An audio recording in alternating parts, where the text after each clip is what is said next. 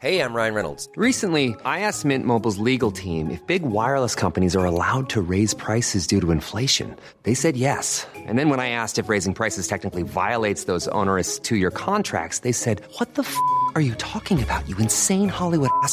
So to recap, we're cutting the price of Mint Unlimited from $30 a month to just $15 a month. Give it a try at mintmobile.com/switch. $45 up front for 3 months plus taxes and fees. Promo rate for new customers for limited time. Unlimited more than 40 gigabytes per month. Slows full terms at mintmobile.com.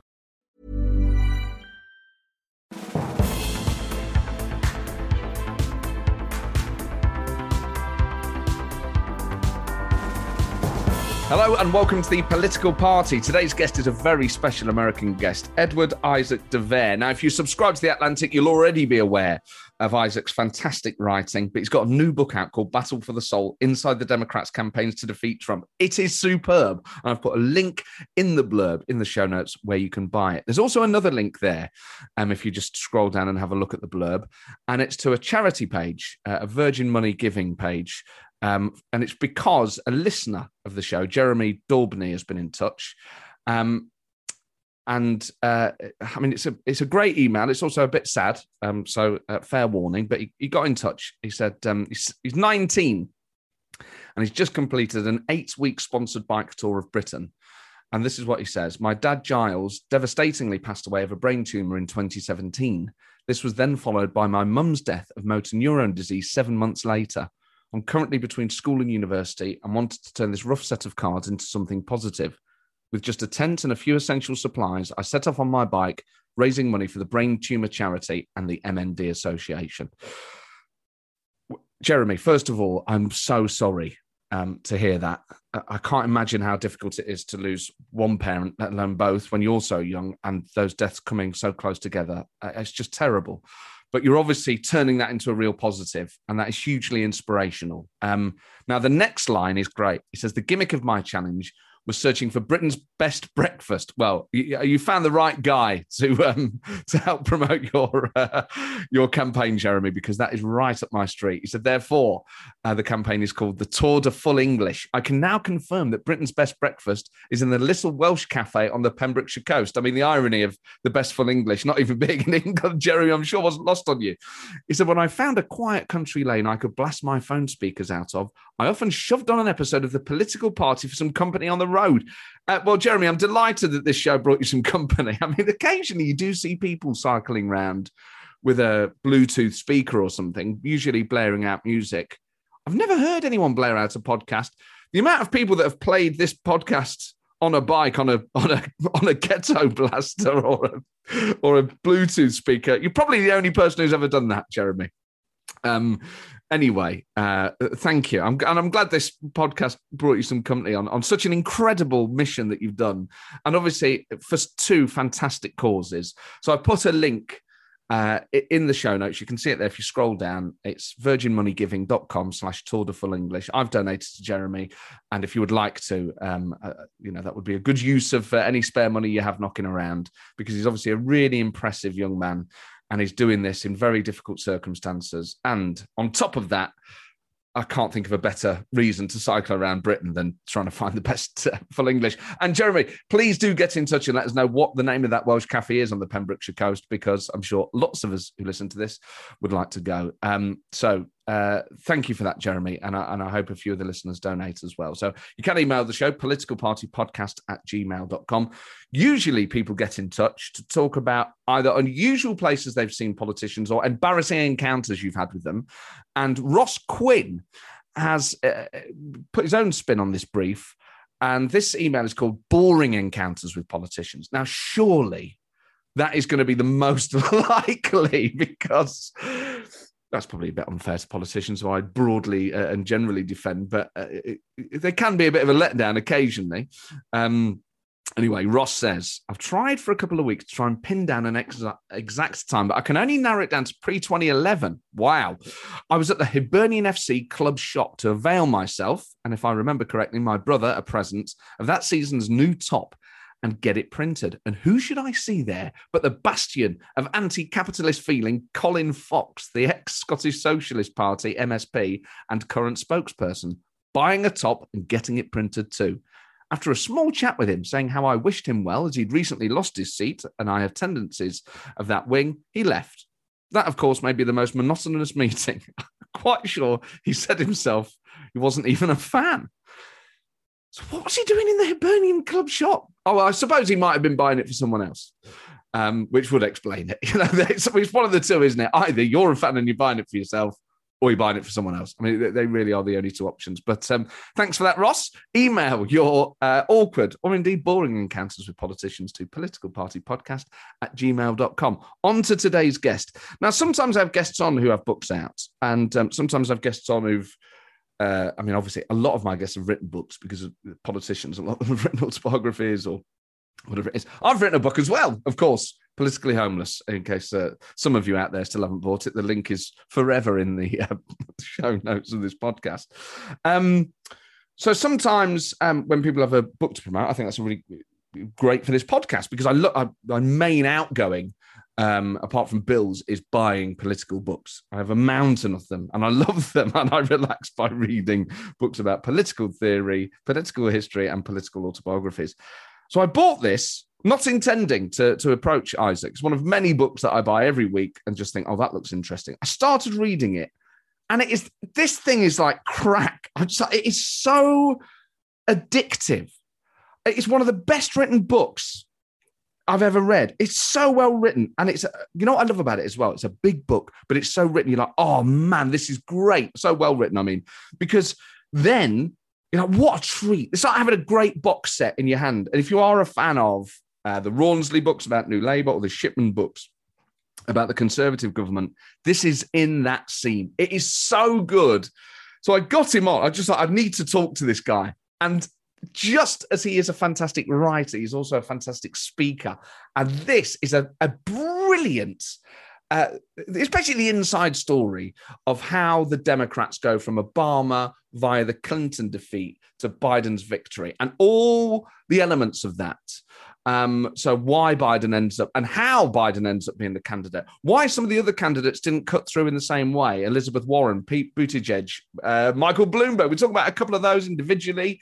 The perennial issue of Bernie Sanders and his relationship with the Democrat Party, it's called Battle for the Soul, where the soul of the Democrat Party is and what Trump does next. It mainly focuses on the Democrats. And what's really, the opening chapters are so gripping because it deals with Obama's relationship with the Democrats and Obama's role or otherwise in the Democrat defeat of 2016 to Donald Trump. So I began by asking Isaac, how much responsibility Obama should actually bear for the 2016 defeat to Donald Trump? No, first of all, thanks for having me on. And there are a few Britishisms that I like more than cracking, and to hear that applied. Well, there you go. Welcome to Britain. It's worth it in itself. The early chapters of the book deal a lot with how the Democratic Party got to the state that it was that allowed Trump to win, how politics got to where it was, but a lot of it has to do with Obama. And there's a part in the book where Obama he would say to people after Clinton lost, and people were saying, "Oh, like these are the things that went wrong." He would say, "Well, all these things were wrong. Well, I would have won." And in a way, that's the point. That's the problem, is that Obama was an absolutely unique figure in political history. I think anywhere around the world, certainly in American politics. And was able to succeed because of things particular to him. And you can justify the lack of attention that he had to building up Democrats politically by saying, look, he came in, there was the international economic crisis, there were all the things he was doing all the work of being president, whether it was trying to figure out America's relationship to Asia and China, or trying to reconfigure the healthcare system in the States, whatever it may be. But an essential part of a political leader's job, certainly in America, is building up that person's political party. And if you look at what happened to the Democratic Party over the 8 years that he was in power. He came in at a really good moment for Democrats. There were, at the time that he came in, the House of Representatives was majority Democrat. The Senate was majority Democrat. It had almost a wide majority, it had 60 votes in the end for Democrats by the middle of 2009. There were the majority of governors of states around the country were Democrats. By the time that he leaves, the House is Republican, the Senate is Republican, the majority of governors are Republican. There are seats in various state legislatures around the country. There are almost 1,000 seats that were held by Democrats when he came in had flipped to be Republican seats. There are a lot of factors that go into that, but it is just with those kinds of numbers, it's just undeniable that there was a failure to tend to the politics, to tend to the bench for the Democratic Party that was there. And I'll tell you, you enjoy those chapters. There are a number of people around the former president who did not enjoy what I wrote there. But most people in the Democratic Party now look at this and say, like, yeah, that is what happened. And I've gotten a lot of comments from people saying, like, I'm glad that you finally assessed what happened there. And just on those allies of his and former colleagues of his, people who have worked with him closely, might not be too keen on what you said. Is it that they just don't like it, or do they dispute your version? Well, as politicians tend to do, and certainly political operatives tend to do, it's that they don't like it, and so they dispute the version. But again, I think some of it just comes down to hard figures there, right? There was something that went wrong there politically. And by the way, it's not just about party building. One of the things that I get into in the book is that there obviously around the world, and as you're very well aware, in Britain, there is this populist strain that has picked up, and that's a reaction to changes in society and technology and all these things that are going on. And there is definitely a thread. It's not a rope, but it's a thread that ties together Brexit and Trump's election, for example, right? And so you can't say like Obama could have just dealt with that. But one of the things that they were always struggling with in the Obama White House was how to make people feel like they were not being left out of the economy. How to make people feel like they're not working harder and making less, right? And the way that I describe it in the book, and since we're on a podcast, I'll just use the curses that I use in the book, is that it was this general feeling that people had of being fucked, right? Of like, okay, there is the people, all these bankers and like the Wall Street types or whatever who got bailed out by the government after the crash, and they're making massive bonuses again. And they're still living in their mansions and nobody seems to have suffered. And then you have the government helping out people, saying, oh, we want to raise the minimum wage, we want to do all these things. And this huge group of people in the middle, but it's not like the middle like 10%. It's the middle, like, I don't know, 40% people who just felt like nobody's doing anything for me. I can't pay the mortgage on my house. I can't afford to send my kids to school. I can't go on vacation. Who's looking out for me? And Obama struggled to do something to account for that. And I write in the book about how before basically every State of the Union speech that he gave, he would sit there and think like, how do we talk about this? What do we do to propose a solution to it, to wage stagnation, all these things? And they never figured it out. And sure enough, what that does is it creates a resentment and an anger that if you look at 2016, who are the successful candidates? The phenomenon candidates are Donald Trump and Bernie Sanders, two people who are speaking to the same thing, saying, you are getting fucked and I'm angry about it, right? And in the end, obviously Sanders wasn't the Democratic nominee, but that message was so powerful for Trump that it carried him through what was I think most people would agree, including most people who worked on the Trump campaign, at least in honest moments, that it wasn't a great, it wasn't a masterful operation. There were some things that it did, obviously, online that were amazing and very innovative. And innovative, maybe it's not a good or a bad word there. Yeah. But it was things like the Russian interference in the election, or what the Trump campaign did on Facebook, or other elements that ended up benefiting Trump, helped him a little bit, each one a little bit, and created this, the cliche perfect storm in American politics that allowed him to win. But if he hadn't been speaking to something visceral that people felt, then he wouldn't have been able to get to that point where all those things helped tip him over the edge. So there's a number of things I want to deal with Obama. One is the way that he managed the country. The other is the way that he managed the politics of the party and the legacy that he left on his way out of the White House with the DNC. Just on the politics of the country then. Firstly, if presidents were allowed to stand for as many terms as they like, would he have beaten Trump?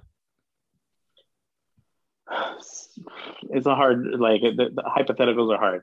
I think the answer is probably yes. But I guess what I would say to you is that I think Trump's nomination, that he's even the Republican candidate, has a lot to do with people feeling like Hillary Clinton was going to win. So let's just kind of see what happens here. It's okay. And also the particular reaction to her as you could not put together someone who was more of a status quo embodiment, right? She was the heir essentially to two presidencies, her husband's and then Obama's, right? She had been around in American politics for as long as most people could remember, right? She comes onto the political scene in 1991 when her husband is first running for president. It's a long time. She's just part of the fabric of America. And people who, again, this is part of what ties together all around the world. It's people who, and not just in politics, but in every aspect of society, we're doubting our institutions. We're questioning, should things go in the same way? And say, okay, this person captures all of it. I know she's a woman and that would have been historic, right? But aside from that, she captures everything about the way things are and have been for a really long time. And then you have Donald Trump, whose basic pitch, boil it down, was I'm angry about this, you're getting screwed, and let's just do it completely different. Let's throw things up, right? And one of the things that I report about in the book is they go, Obama sends a bunch of his aides to Iowa to do some focus groups after the 2016 election is done and Trump has won, because they're all trying to figure out what happened. And they asked these people in Iowa who voted for Obama twice and then for Donald Trump in 2016, which seems like, how could that be, right? To a lot of people. But there were a bunch of voters who voted like this. They said, what is it? And one of the women who speaks up says, I voted, he's the same thing. I sent Obama there because I wanted change, and then they wouldn't let him do it.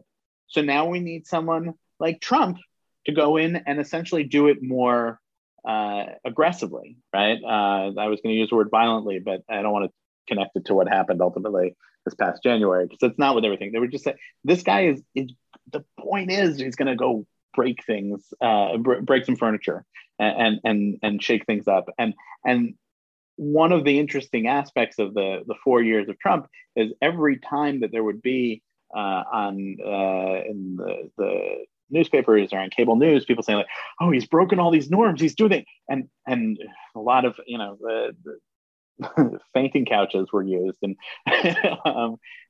and a lot of that was spot on. But to many people who voted for Trump, they were saying, that is exactly why I voted for this guy. That's why. Because look how much he's upsetting these people who are in charge. You talk about the thread, if not a rope, that connects Brexit, Trump, and other global political phenomena in the last 5 or 6 years. These things, when they're successful, particularly in Britain and America, have been on the right. When Jeremy Corbyn captured the leadership of the Labour Party, he was not popular out there in the country. Boris Johnson was able to weaponise a form of populism different to Trump's, but nevertheless, you're right, that sort of thread from Brexit to Trump. Are right-wing populists more likely to succeed in countries like Britain and America than left-wing ones? It certainly seems so. I mean, I can't speak to British politics. It's a confusing thing for me. You should listen to this podcast more regularly. I even as I've tried to keep up, and just like a lot of Brits like following American politics, a lot of Americans like following British politics. But I don't know. It's like something. I guess because from when we're little children taught about like the difference between the presidency and Congress, it's always like, so the guy who's like in charge of Parliament is in charge of the whole country. That's basically it. Yeah. Fundamentally, right? Like, and like the so it's its own thing, right? But in America, I think that you see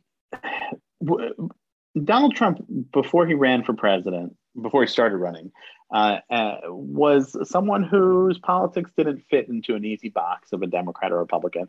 And in fact, he'd given money to a lot of Democrats and Republicans, and he seemed to have positions that were either in line with each of the parties and some that were out of whack with both the parties.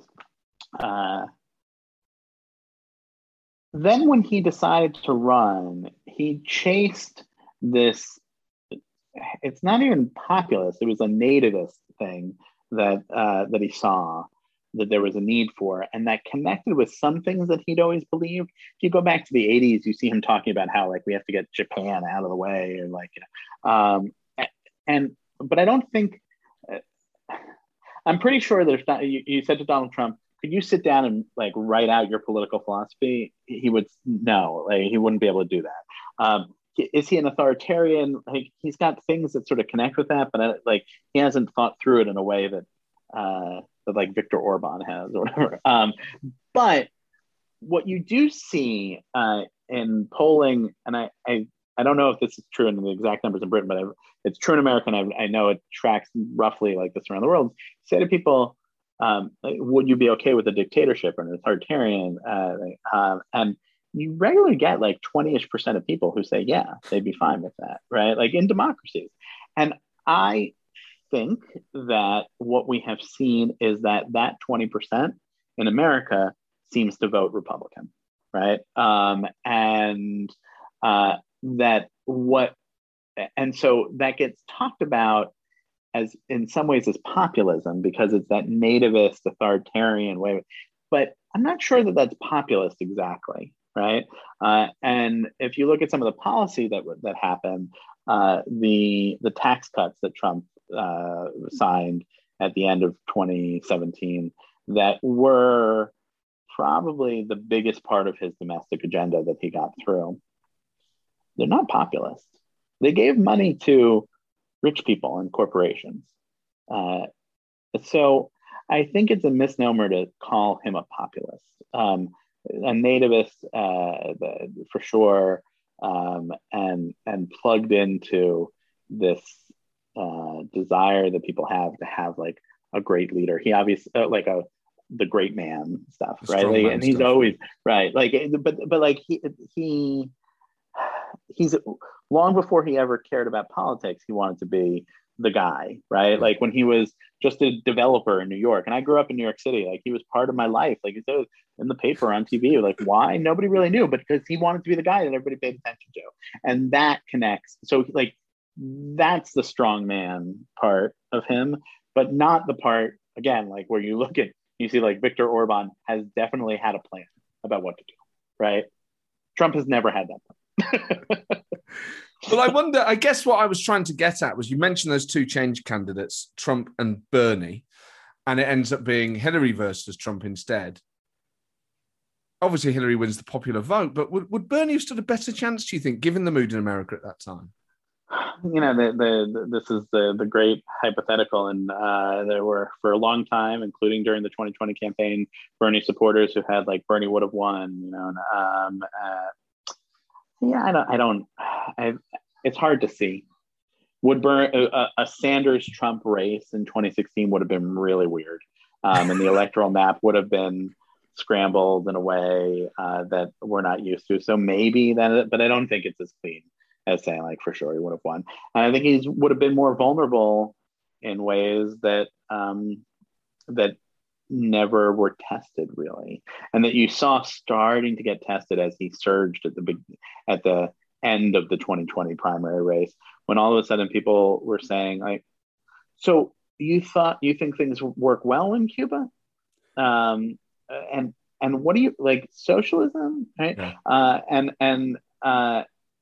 When those are things that are just talked about within the context of supporters in a primary campaign, it's very different from having it hashed out for the country at large. And you see just how much discomfort there is in America right now with talk about socialism, whether it's democratic socialism or and the Republicans have left on it, and the number one best-selling book in America right now is titled American Marxism, which like nobody even knows what that means exactly. But it's by a right-wing commentator who's attacking what they've caricatured the left into being. But in the summer of 2019, Sanders gave a speech that was, I'm forgetting the exact title of it, but it was like democratic socialism in America and like how, like what it means now or something like that. And I did an article where I went around to a bunch of the candidates, including Elizabeth Warren and Kamala Harris, and said, Bernie Sanders just announced he's giving this speech next week. Like, what do you make of it? And they were like, no, that's not what it is. and in fact, like I caused some trouble with that article just off of one line, in that I mentioned that when I had brought it up to Warren, she kind of chuckled at the title of the speech. And people said, no, she's not laughing at socialism. And like, she was, right? She was saying, because she was like, she's not a socialist. She's very much capitalist. She just thinks capitalism should work very differently. And so I don't know. To fast forward to now, Bernie Sanders, a lot of people around Bernie Sanders believe he would have won against Trump last year. I think that's a hard argument to make for sure. Now that we saw how it went. So I'm not convinced he would have won in 16 or 20. Just return to Obama then, and the things that he could have done in office, policy-wise, delivering for America that might have prevented a Trump victory. You kind of hinted at it in those early chapters, but do you think he should have been bolder? I mean, allies close to him might say he was trying to be bold, trying to get Obamacare was a nightmare with the numbers that they had in the House. You couldn't have expected him to do anything else bold. He wouldn't have been able to get it through. I think that there was a failure from Obama and the people around him to sell his agenda. So yes, realistically, legislatively, what could he have gotten done? I'm not sure. They're all that much more, just given the factors that were at play there. And to speak frankly about it, as I think we should, there's a lot of inherent unrecognized resistance to a Black man who was in charge at that point. And that's not there, for example, for Biden in the same way. But I do, I'll reference another old article that I wrote, and this would have been in 2013. And I believe the lead of it was, Barack Obama has never sold the American people on anything other than himself. And it's true, like he was so successful in getting his own candidacy forward and making this breakthrough and amazing, first Black man to be elected president, all this stuff. But he was not as skilled or as invested in pushing his own successes in office. And when they changed the healthcare system to Obamacare, they let it be the way that the Republicans attacked it in the framing and the discourse. And you see, fast forwarding again to now, the way that Joe Biden is trying to learn from that and talk about things differently. And we'll see whether that works, but for sure, Biden and his aides are very cognizant of the lessons of the Obama days and thinking. So, for example, there started to be in July, and it'll be ongoing for a bunch of months, something called the child tax credit, which is upwards of $600 for children. That it's not for everybody $600, but that hits, I don't remember what the numbers are, but I think it's like 80% of American households with children. And that is money that's just showing up in bank accounts, a couple $100 every month. Right? Wow. I mean, like, that's just good politics, right? Exactly. But it's only good politics if you remind people of why that's there. And that it's there from a bill that passed in the spring that had 0 Republican votes in the House or the Senate for it. And the Democrats have started to think, how do we put this message out in a way that'll break through? One might argue that they should have started to figure that out already before the money started arriving. But they're working on it, and we'll see how successful they are in saying to people, this money that you have is there because of the Democratic Party and because of Joe Biden.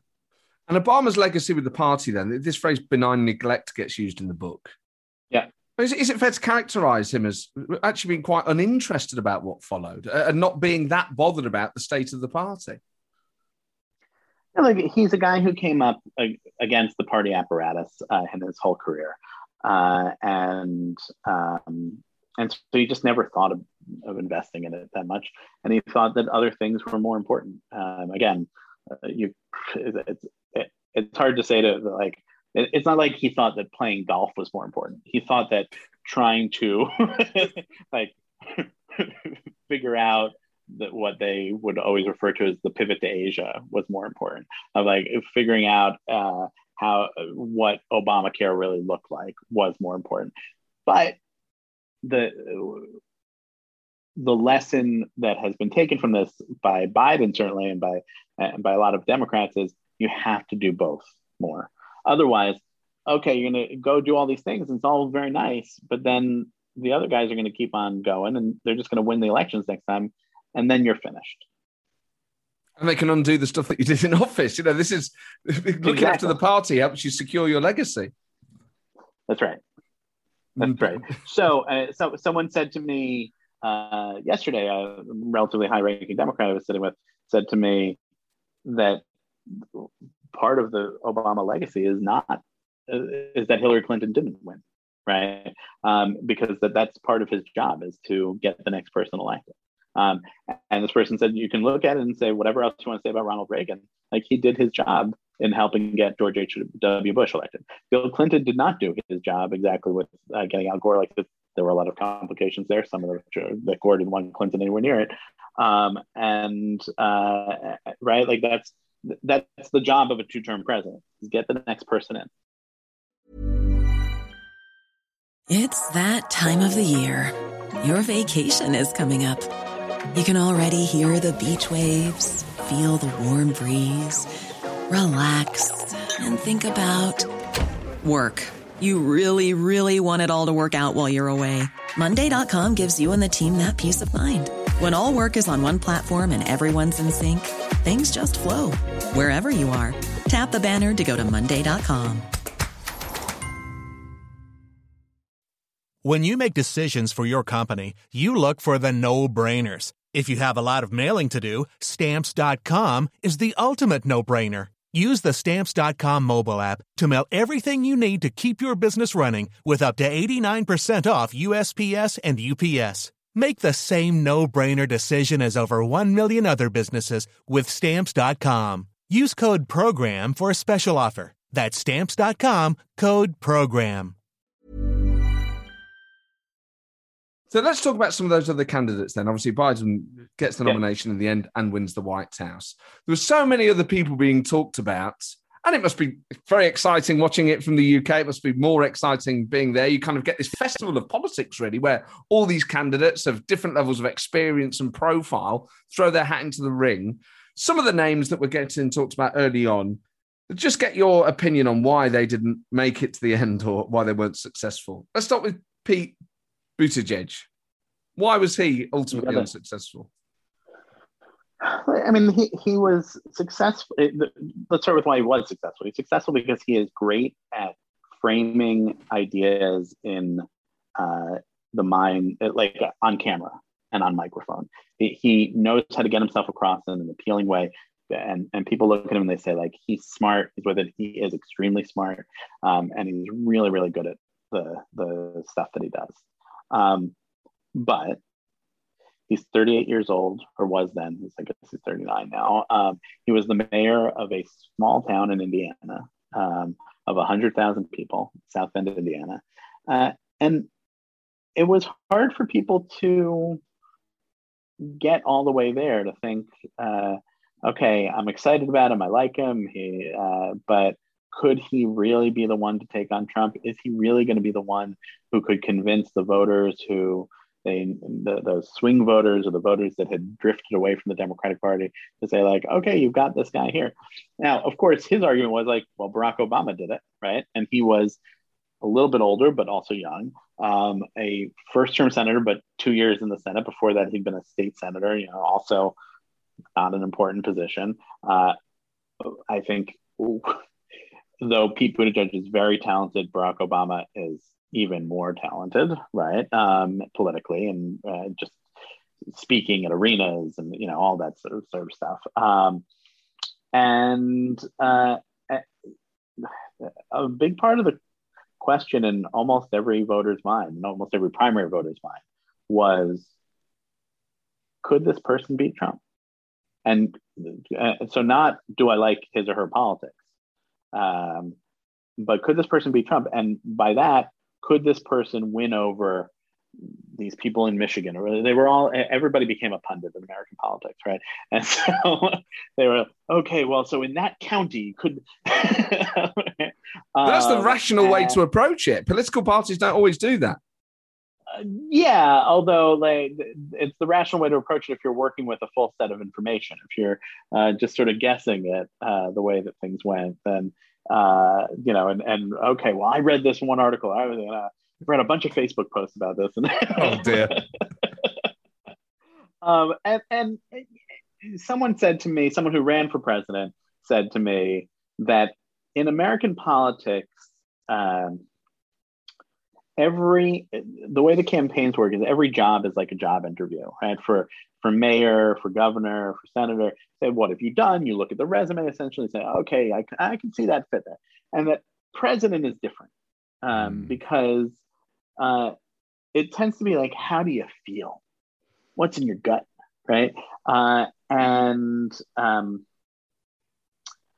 that, I think, you see played out in all of recent American elections, and has a lot to do with why we are able to reasonably in America talk about things like the Eisenhower era or the Clinton years, or that it's something bigger than just who the president is. It represents something about it in a way that I'm not sure, like, it's sort of, for British politics, like the Thatcher years seem like that it's that, but like, I don't know, is it like the Blair years in the same kind of way? Like, I think for those two, maybe a little bit. You picked the right two because they ruled for right. a decent amount of time. So I think they are the two post-war prime ministers that people do think about. Yeah, because like nobody's thinking like, oh well, the John Major years, like not in the same way.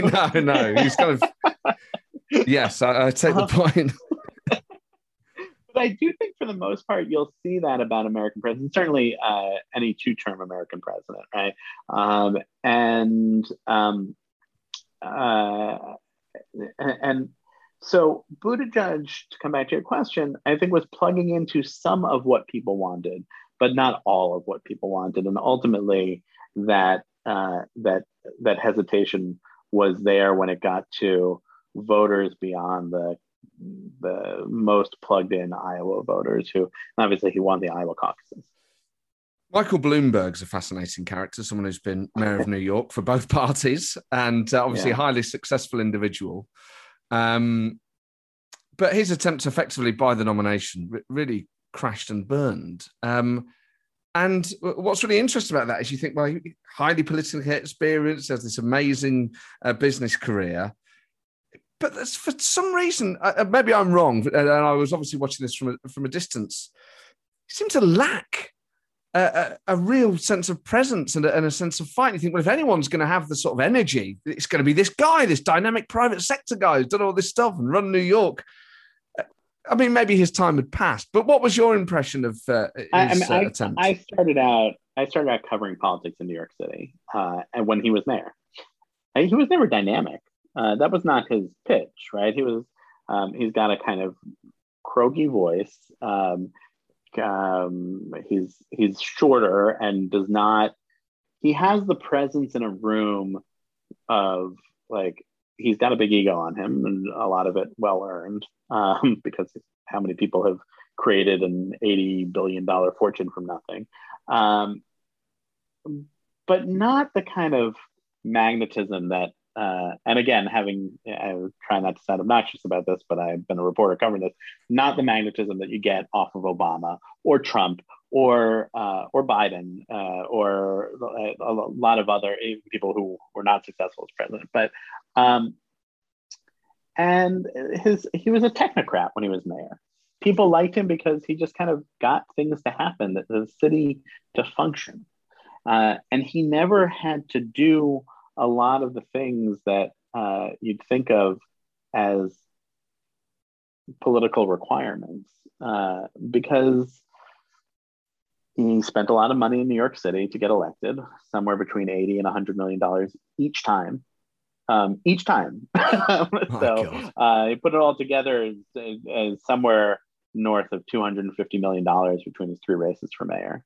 And then they were going to run the same approach for the presidential campaign. The chapter in the book about him is $1 billion for Samoa, because he spent over $1 billion and then wins the primary in American Samoa, which even though you're not an American sitting here in the midst of American politics, you know quite well that doesn't get you very far. It's not that impressive to win the American Samoa primary. And there are two things, as I point out in the book, that happen there. Number one, you're seeing that like you can almost buy an election, almost, right? You can sort of buy your way into contention, certainly. And if a couple more things had broken his way, then he could have been there, right? But you also see that candidates matter, and that he was the wrong candidate in just about every way for the Democratic Party. Right? You've got a guy who came off of Wall Street, had a lot of problems with women. The end of his time as mayor was marked by problems with African Americans in New York, and people feeling like his police department had been abusive to them. He is divorced. He's not very charismatic. It's exactly the wrong fit for the Democratic Party. And the only reason why it was ever a thing is because Biden was weak for the time that he was there, for the time that Bloomberg came in. And then Bloomberg comes in and in a completely ironic way, papers over the time where Biden would, if left to his own devices, probably would have been finished. But because the attention shifts to Bloomberg as the alternative, Biden has this tiny little bit of a cocoon of safe space to recover just enough to get back in contention, and then Bloomberg collapses and Biden's able to jump up them. But Bloomberg is the only candidate who did not do well in any way, who gets a chapter in the book, and who is a significant presence because of that chapter.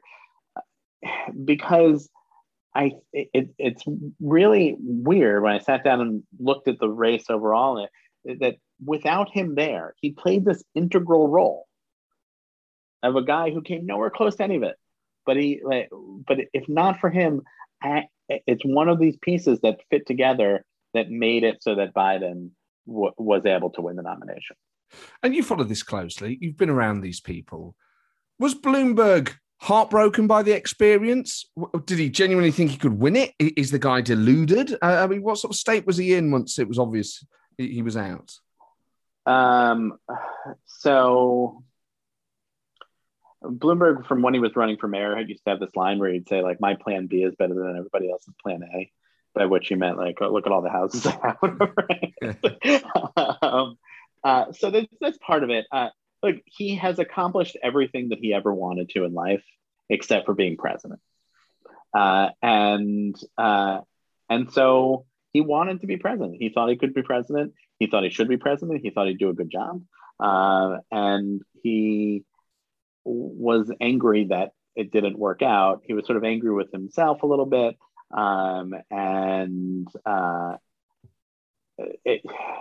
He was grumpy about it for a long time, and including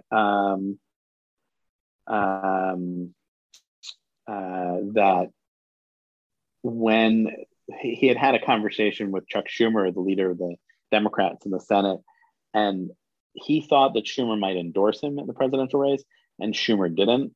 And then Bloomberg gives lots of money in the end to Democratic efforts last year after he lost, north of $100 million. And he gives not a penny to any Democrat running for Senate. And of course, people who work for Bloomberg say, oh, no. He thought that they were covered in other ways. He was investing in it. No, he essentially has endless money. So it's not like he couldn't have given $10 million more dollars to. He didn't want to. He was mad at Schumer, and he was pissy about it, and they haven't gotten over that. What about Elizabeth Warren? Because she's someone who has the ability to really cut through. Some of her social media stuff is really good. She can fashion really sort of punchy statements. Why didn't she do better? Because in the end, there was some of it was probably about sexism, but there was also she never captured the hearts of people in enough of a way, and enough of the hearts of the progressive wing of the party.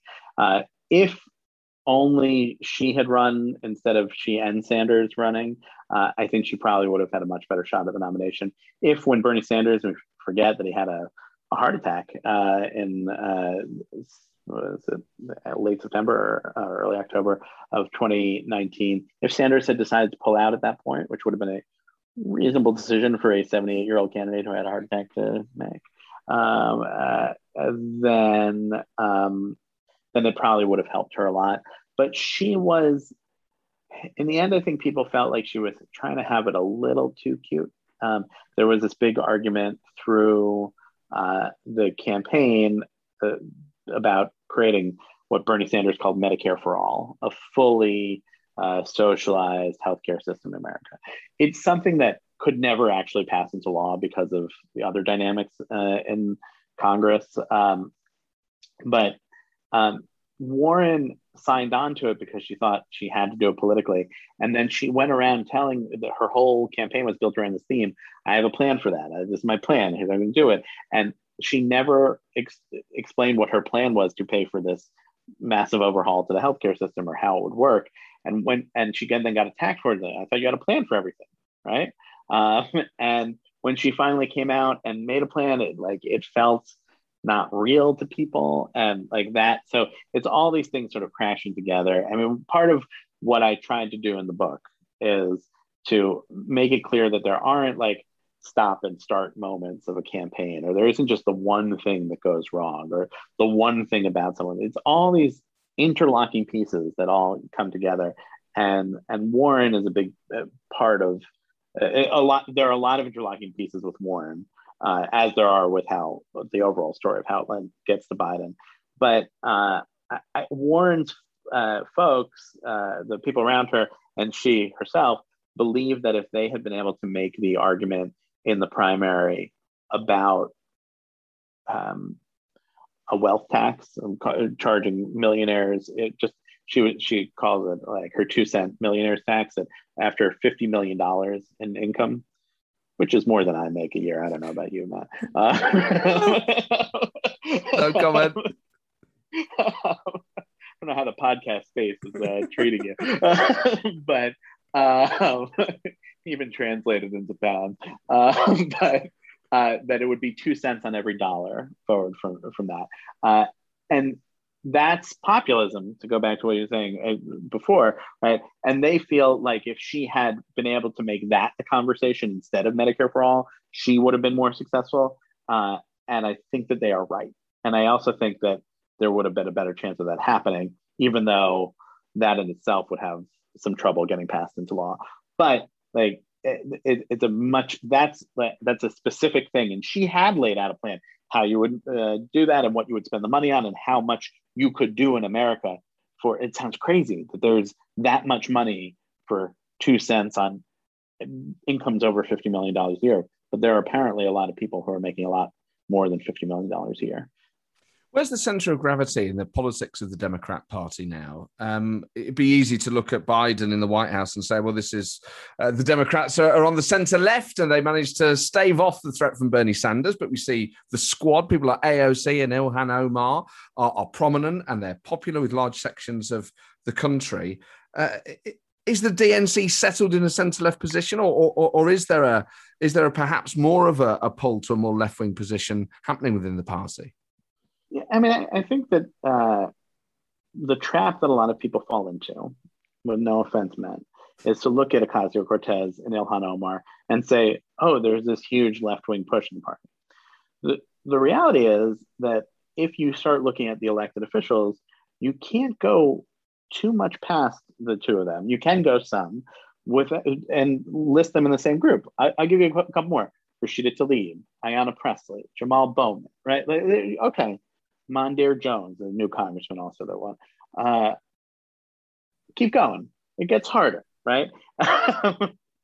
And in fact, towards the end of the book, there's this moment where it's after the election and there is a protest outside of the DNC headquarters in favor of the Green New Deal, which, as I point out in the book, is not a piece of legislation. It's a resolution that basically says, like, we need to change how we're thinking about all this stuff, right? And do more on climate change, which is admirable, but it would need to be a lot different by the time that it would get signed into law. And they go, all the members of the squad go outside of the DNC headquarters, which in December was completely shuttered still from COVID. So there's nobody inside the headquarters that they're protesting. It was a good backdrop. And Ilhan Omar speaks there. And she says that her district had the highest turnout of any congressional district. And that colleagues have been coming up to her and saying, Ilhan, how do we do it? Ilhan, how do we get this? And I say to them, what you need to do is give people something to believe in. And when they have that, then they'll turn out to vote. Or you have Joe Biden as the candidate. Well, but here's the trick of it, right? She's right that her district had the highest turnout of any congressional district in the country. What she didn't mention is that it also had the highest drop-off from people voting for Joe Biden and any congressional district in the country. By the way, it seems like not just in 2020, in history. That district is the district where George Floyd was killed. George Floyd was killed in her district, in a state in Minnesota that we thought would be a swing state. In the end, it was not so close. But Trump wanted to win Minnesota at one point. That was part of their plan.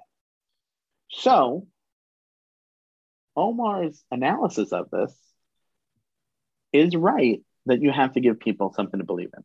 And she did for her voters. She did, clearly. But it seems like people were actually more responding to Joe Biden. Right? Now, some of that is they were voting against Trump. Right? But you see this all over the country in almost every congressional district or Senate race, whatever, where Joe Biden was on the same ballot as another candidate. Joe Biden got more votes. Okay, so some of those people vote in presidential elections more. Some of it is Donald Trump, but it also seems to be that people were responding to him and his brand, which doesn't necessarily mean his political ideology, but that's part of it, more than they were to the Democratic Party. And that is a problem for the Democrats going forward, right? Because whatever happens in these midterm elections that are coming next year, Biden's not on the ballot. Trump is not on the ballot. So what does it look like then? In 2024, Biden says he's going to run again. let's see. He really means it right now, but a lot can happen in years. And the lesson from 2016 for me was don't make predictions about politics.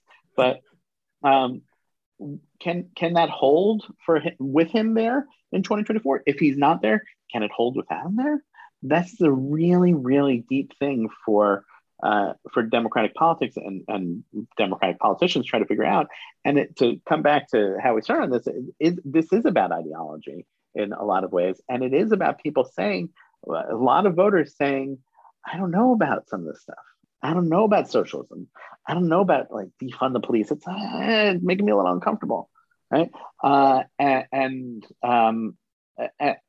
then there some voters who are saying, no, we have to go more aggressively and turn out our people more. And if we can do that, then it's okay. We'll be able to push through these voters who we're going to lose anyway because they're just drifting away from us. That's the argument that's going on right now. Well, it's an argument that's existed on the left for a while. You know, the logic that you win elections by targeting voters who don't vote is one that I guess Brexit might and Trump might to some extent say, well, you can find candidates, you can find issues that will bring out people that have never voted before, but it's probably quite rare, and it doesn't seem yet to have been done on the left in quite the same way. So what was ultimately the appeal to Biden then, to the party and the country? What made him the most successful candidate? I think it's a couple of things. He had a connection to voters emotionally that is impossible to replicate. That was there somewhat ironically, but in an unfortunate way, in the way that I'm sure he would trade if he could. But when his son died in 2015, his son Bo, it brought people back to the story of what happened to him initially, where he's elected to the Senate at 30 or 29. It's not even quite 30 when he's elected. And it's this amazing story. And then a couple of weeks after that is this terrible car crash. Like the story would be out of a novel, right? His wife was driving to get a Christmas tree and was hit by a truck driver. The wife and the baby daughter are killed. The two sons, one of them is Bo, the other one Hunter, who are injured and are in the hospital for a long time. And then he has to become a single father, and he almost quits the Senate. And so when Bo died in 2015 in the tragic way he did of brain cancer, it created this sense in people's minds of, this is this tragic figure. This is someone that I can see my own grief in. And Biden has always been this. There is no one that I have seen in politics who is a retail politician like he is, who can sit in a restaurant or a train car or wherever, and he loves it, and people love him. I've seen it in so many different places, the connection that's there, and that's what politicians need, right? To have, in a basic way, people feel that connection. But it was especially important, I think, in the period of grief, societal grief that we were going through and still are going through because of COVID, and people feeling they could find that connection with him. There are a lot of moments in the book where you see that coming out in little ways, voters who just feel that. He had a connection to Black voters because he had been Obama's vice president. That was essential, and that floated him even after when basically any other kind of voter was turning away from him. He had that support that never wavered among Black voters, that kept him at 10, 15% in the polls. When I mean, look, Black voters, obviously, they're just the same as any other voter. It was amazing. Like, basically every other group would leave him, and then it would be the Black voters that were left. And obviously, eventually, more came through. Some of it is his own politics and ideology, and people feeling like he was this way of centering the party and not having it veer too far to the left, which in part he benefited from. At the end, the race coming down to him and Bernie Sanders, and people, a lot of voters saying like, I'm not so comfortable with Bernie Sanders. I don't think he can win, or whatever it was that drove them away from Sanders. And then they looked and they were like, well, I guess that leaves me with Biden, right? Because the other candidates had fallen by the wayside. I think those are the main factors. Obviously, there's a lot of name ID that he had because it's been around in politics forever, and and and then just thinking of him as really, he is as diametrically opposed to Donald Trump as a person could be who is also an old white guy, right? Like demographically, they are exactly the same, but in every other way, they're different. So that contrast helps. So a mixture of experience, likability, the right politics. Because superficially, you might say, well, and obviously the mood of the time is crucial. Because superficially, you might say, well, Hillary Clinton, she'd been around a while. She had name recognition. She was perhaps seen as competent, even by people who didn't like her. But there's something else about Joe Biden and where America was in that second election compared to the first. Just looking ahead to the next one before we go. Trump was on Hannity a few weeks ago, and he said he'd made his mind up about what he was going to do, but he didn't reveal what he was going to do. And I know predictions are difficult, and I know you gave them up after 2016, but if he were to stand against Biden, if you get a rerun of that, how would you see that going? And what's the likelihood of seeing that? Oh, so a couple of weeks after the election in November, I was at an event that Kamala Harris was at. She was at that point already vice president-elect with our long transition time in the States. It's another thing that's always weird to me in watching British politics, how quickly the campaign's go. And then it's like, you watch like, okay, well, they're out of 10 down and goodbye. Yeah, the removal van is literally in the street carrying your stuff out. It's brutal here. It's always so funny in America where like the election happens, and even this time where it was like that week where we were waiting for the election to get called. But then it's like 10 more weeks waiting. So it was the end of November, and it was right at that time where Trump was starting to carry on about the election doubts, but it was the reaction that most people were having to was, oh, well, it's been hard for him, and what harm could it do? Of course, we saw what harm it could do, and that was already clear, I think, to people who were paying attention. This was bad, even though we didn't know that there was going to be the riot in the way that it was. So Harris was at this event, and she took a couple of questions from reporters, and I said to her, so President Trump is making some noises like he might run again in 2024. Would you and President-elect Biden be ready to take him on again? And she looked at me and she goes, please. Very like, come on, this is like a stupid question. Like, there's a lot that went into that, please. I think that if it were a rematch, part of the problem that Donald Trump would have is that he lost a lot of support that he had in the suburbs from 2016 to 2020. And I think that the way that he has carried on since has probably bled more of that support. And the attack on the Capitol is very searing. I know for people everywhere, but I'll tell you, like in America, and it's in all of our minds all the time because it was just, it's hard to believe that it happened. Even I was walking around in the Capitol a couple of days ago, and just to think that this, like in this hallway where I'm just casually walking around, were people coming screaming like "Hang Mike Pence," and that said, what I think was underappreciated by many people in the immediate aftermath of the riot was that the Republican Party has gravitated so far more toward him than it looked like it was going to, and that he has remained the absolute leader of the party,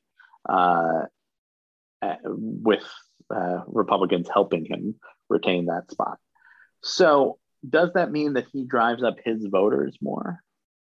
In a way, again, like we're working the hypothetical where he's running and he's running against Biden. Those are the two things that I think are the countervailing forces. And I think a lot of it will be determined by things that nobody can control, like the economy or variants and all this stuff. And if 2 years from now we're still in lockdown, then obviously I think Joe Biden will have a problem politically. I hope not for Joe Biden's sake, but for our sake as a society that we are not. Um, um, when we have these midterm elections next year and we see, do Republicans do well? Do Republicans who connect with the Trump style politics do well? Those are the sorts of things that'll start to influence what this actually looks like. It's possible. Look, if you look forward and you see one scenario where the Republicans who attach themselves to Donald Trump do really well in the midterm elections, then what that will do is say, like, actually, there's this real level of support for it, and there's a level of support for him, and that would definitely encourage him to run, and maybe be the first sign that there is a comeback coming. On the other hand, right, just do the journalist thing and do the on the other hand here. If there are a lot of Republicans who go for the Trumpist style politics and lose, and Democrats are able to hold on to their majorities and push back on the Trump stuff, then the rational thing that the Republican Party would do would be to start pushing away from him. The Republican Party leaders at this point haven't been functioning in a completely rational way. So I'm not sure that would be what would happen, because usually when someone loses an election, the party moves on from them, right? Like George H.W. Bush, who was the last incumbent president to lose, he didn't like, people were like, oh, we got to keep doing what he says. Like, they were like, no more of that, right? Like, I mean, look, it's not like after Gordon Brown lost, we were like, so what? We got to keep him. He's basically like banished, right? Well, the Labour Party has a complicated relationship with victory defeats and whether it is prepared to move on for them. But that is perhaps a conversation for another day. But but Theresa May and Boris Johnson wouldn't have gotten the jobs they had if there was a real desire to hold on to politicians who don't do well, right? Whatever happens, Isaac, I guess the one positive is you'll be able to write the inside account of the next election. There is not another book underway at the moment, although it does seem like there is not going to be a quiet period ahead for American politics, which for a political journalist is positive news on the employment front. Isaac, your book is absolutely superb. I hope this is the first of many inside stories of American elections and nomination races. It's been a pleasure talking to you. Thank you so much. Matt, thanks for having me. I loved every second of that, and that doesn't even barely scratch the surface of how good that book is. It is. I began by saying to Isaac in my big question that it was a cracking read, which I didn't really realise was such a Britishism. But there you go. The link to buy that book is in there. I'm just telling all my friends about it. It's a really good, particularly from afar, because as much as I follow American politics, if you're not there, of course, there are bits you miss, the detail. You get the sort of broader view from afar, but this gives you the great detail, and it's just so well written. This could have been a really boring book because it's effectively, it's all in chronological order. It's a diary. It's not a retrospective. It's all written at the time. So it takes you through the nomination and then the election. It's just so gripping. I love it. And I read a lot of political books. I have found it quite hard to read during lockdown. I think that's changing now that things are opening up a bit, and I find it easier to concentrate. There's a whole time during the last year and a half, I couldn't concentrate enough to. And I'm reading another great book called Hammer of the Left by John Golding that Tom Harris, whose podcast you should listen to, The Outsider, which is absolutely superb, the former Labour MP who has been on this show and was a cracking guest. So I've got a few books on the go, but this one, and Hammer of the Left, is great. It's about well, you can, I guess the title slightly gives it away, but it's called, Tom Harris's podcast, by the way, is called The Imposter, not The Outsider, forgive me. But Hammer of the Left is written by John Golding, who's a Labour MP, and it's about how the Labour Party overcame Militant and the inside story of that. So I'm really enjoying that. But Battle for the Soul by Isaac is a brilliant read. The other link in there as well, don't forget, is that Virgin Money giving page from political party listener Jeremy Daubney. And if you do have a couple of quid that you could chuck his way for the Motor Neuron Disease Association and the Brain Tumour Charity in honour of his mum and dad, who sadly passed away, then that would be a good use of time and money. I have some, by the way, fantastic guests coming up in the next couple of weeks that I'm really excited about. People that I just think, I can't believe I haven't asked them on yet. Now, obviously, this is a weekly podcast, so that restricts me to roughly 50 guests a year. Well, 52, obviously. I occasionally put out more than one a week, but actually, that sounds like a lot. But when you think about how broad global politics is, it's not that many, but there's still loads of people. It's slightly embarrassing to approach 8 years in, but nevertheless, a couple of absolute corkers coming up, which I'm very excited about. So I shall leave you to it. I hope you're enjoying the Olympics. It's going well for Team GB so far, isn't it? Have a wonderful week, and I'll see you soon. Ta-ra.